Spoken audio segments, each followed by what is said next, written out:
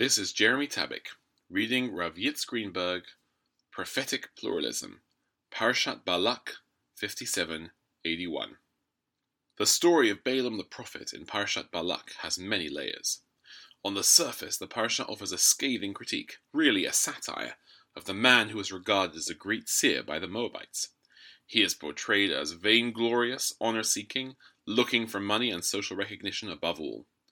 Unlike Moses the prophet, he does not try to hear the word of God and give it over to others. Rather, he tries to wheedle the deity into letting him get a big payoff from King Balak. Crazed by greed, Balaam makes a fool of himself and, in the end, sees less of the divine presence in his mission than does his donkey. Yet, if one cuts through this blatant put-down, in fact, Balaam is revealed as a true prophet, in touch with and receiving profound revelation directly from God. His prophecy communicates some of the most beautiful and touching passages ever said about the Jewish people. In this way, the Torah demonstrates that God cares deeply about and connects to non-Jews. God sends them prophets and gives them true revelation. This is a foreshadowing of the prophetic pluralism, which will not become a substantial part of Jewish tradition until millennia later than the Bible, namely, in our time. Let us start at the beginning. Balak, king of Moab, fears the rising Israelite people who have just shockingly defeated two mighty kings, Sihon the Amorite and Og of Bashan. He conceives of enlisting the great Midianite prophet, Balaam, to curse and defeat the Israelites with supernatural force. Balaam is all too ready to do Balak's bidding. Apparently, he senses the high-intensity divine energy flowing through him, but does not understand the prophet's role. Balaam thinks of himself as a gun for hire and expects Balak to be the highest bidder. God tells him not to even think of cursing Israel because the Lord wishes to bless the people. However, Balaam is not listening. He is plotting how to get Balak to send even more important officers to recruit him and to offer an even higher reward to do the dirty work. Balak does send the more imposing officials with the implied promise of yet greater rewards if he curses Israel. Balaam responds with an even broader solicitation. If Balak gives me a handful of gold and silver treasure, hint hint, I can still do only what God permits me to do. He knows that God does not want him to harm Israel, but he is hoping that he can barrel his way through anyway. For the right price, he will somehow get around God's objections and deliver the knockout punch to the Israelites. Balaam even succeeds in getting God to let him go with the Moabite officials, albeit he is warned again that he is only to say or do what God permits him to do. At this point, Balaam is blinded by visions of dancing treasure. He can see nothing but golden payoffs thanks to his cupidity. God sends an opposing angel to block Balaam's progress, but he is oblivious. The donkey sees the opposing force, but the great prophet can't see what the dumb animal sees. 3 times the donkey shrinks back or stops short, pushing back against Balaam's angry goading. Finally, Balaam's eyes open enough to see that the Lord does not want him to use his power to harm Israel. Balaam even offers to turn back, but he does not appear to mean it. He still hopes for an opening, a moment of divine relenting that will enable him to get his curse and earn his payday. So much, not much, for a prophet feeling a higher calling to serve God's purposes.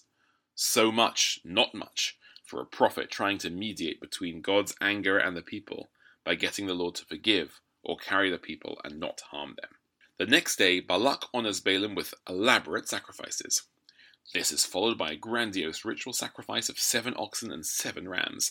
Alas for Balak's plot and Balaam's treasure hunt, God instructs the prophet to bless the people Israel, climaxing with the words, "Let me die the death of the righteous, and my final end be like his," i.e. Jewry's. Balak is frustrated that the prophet has blessed his enemies, but he too still thinks that God can be manipulated. 2 more times he and Balaam set up elaborate sacrifices on a plateau with a different view of the Israelites, somehow believing that with the right setup, they can get God to allow their spiritual assault on Israel. But now he and Balaam learn that God is not to be trifled with. God cannot be tricked or maneuvered into doing the evil will of the Moabite king.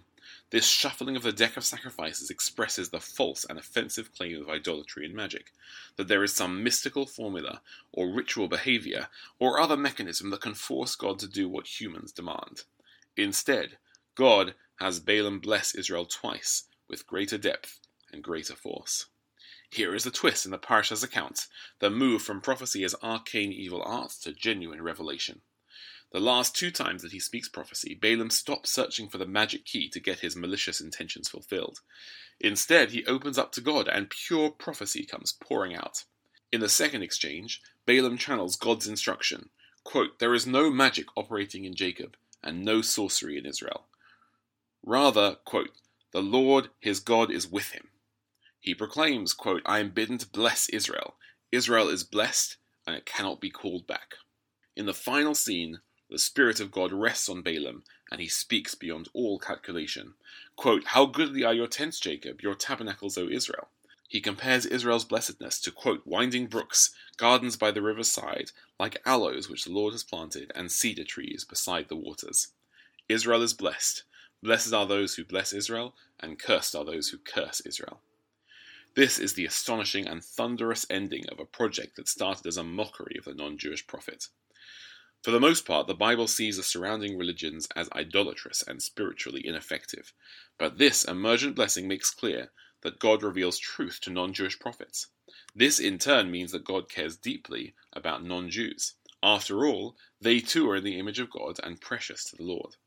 Therefore, God does not abandon them in spiritual ignorance and in self-referential concern.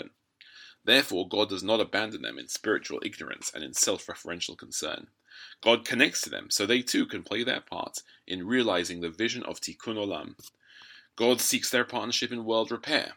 God seeks their blessing on Israel, even as the Lord wants Israel, Abraham's family, to be a source of blessing for all the families of the earth.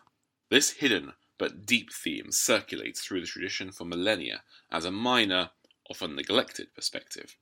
But in our time, the encounter between Jew and non-Jew has reached a new level of humanity and opening up to each other. God has given us the chance to break through, to know the other as a precious image of God, to join a partnership to repair the world for everybody. After all, it will take the efforts of everybody to overcome entrenched interests, cumulative deprivation, and traditional negative stereotypes in order to create a system of justice and equality for all. To get there, God enters into covenantal community with more than one religion, more than one nation, more than one tradition.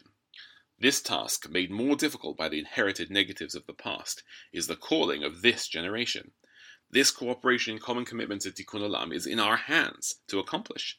In this moment, we can see past the blindness, the cupidity, the egotistic drive of a Balaam, and realize that God has given us a precedent of connection and relationship to a non-Jewish prophet and culture. This discovery of God's concern for all can lead to a joint breakthrough to shalom, wholeness for humanity. This can lead to uncovering and recovering the beautiful poetry of revelation in the other and their way of life. Such discoveries can unleash mutual love and concern, which leads to blessing, and to being a blessing to each other. Shabbat Shalom.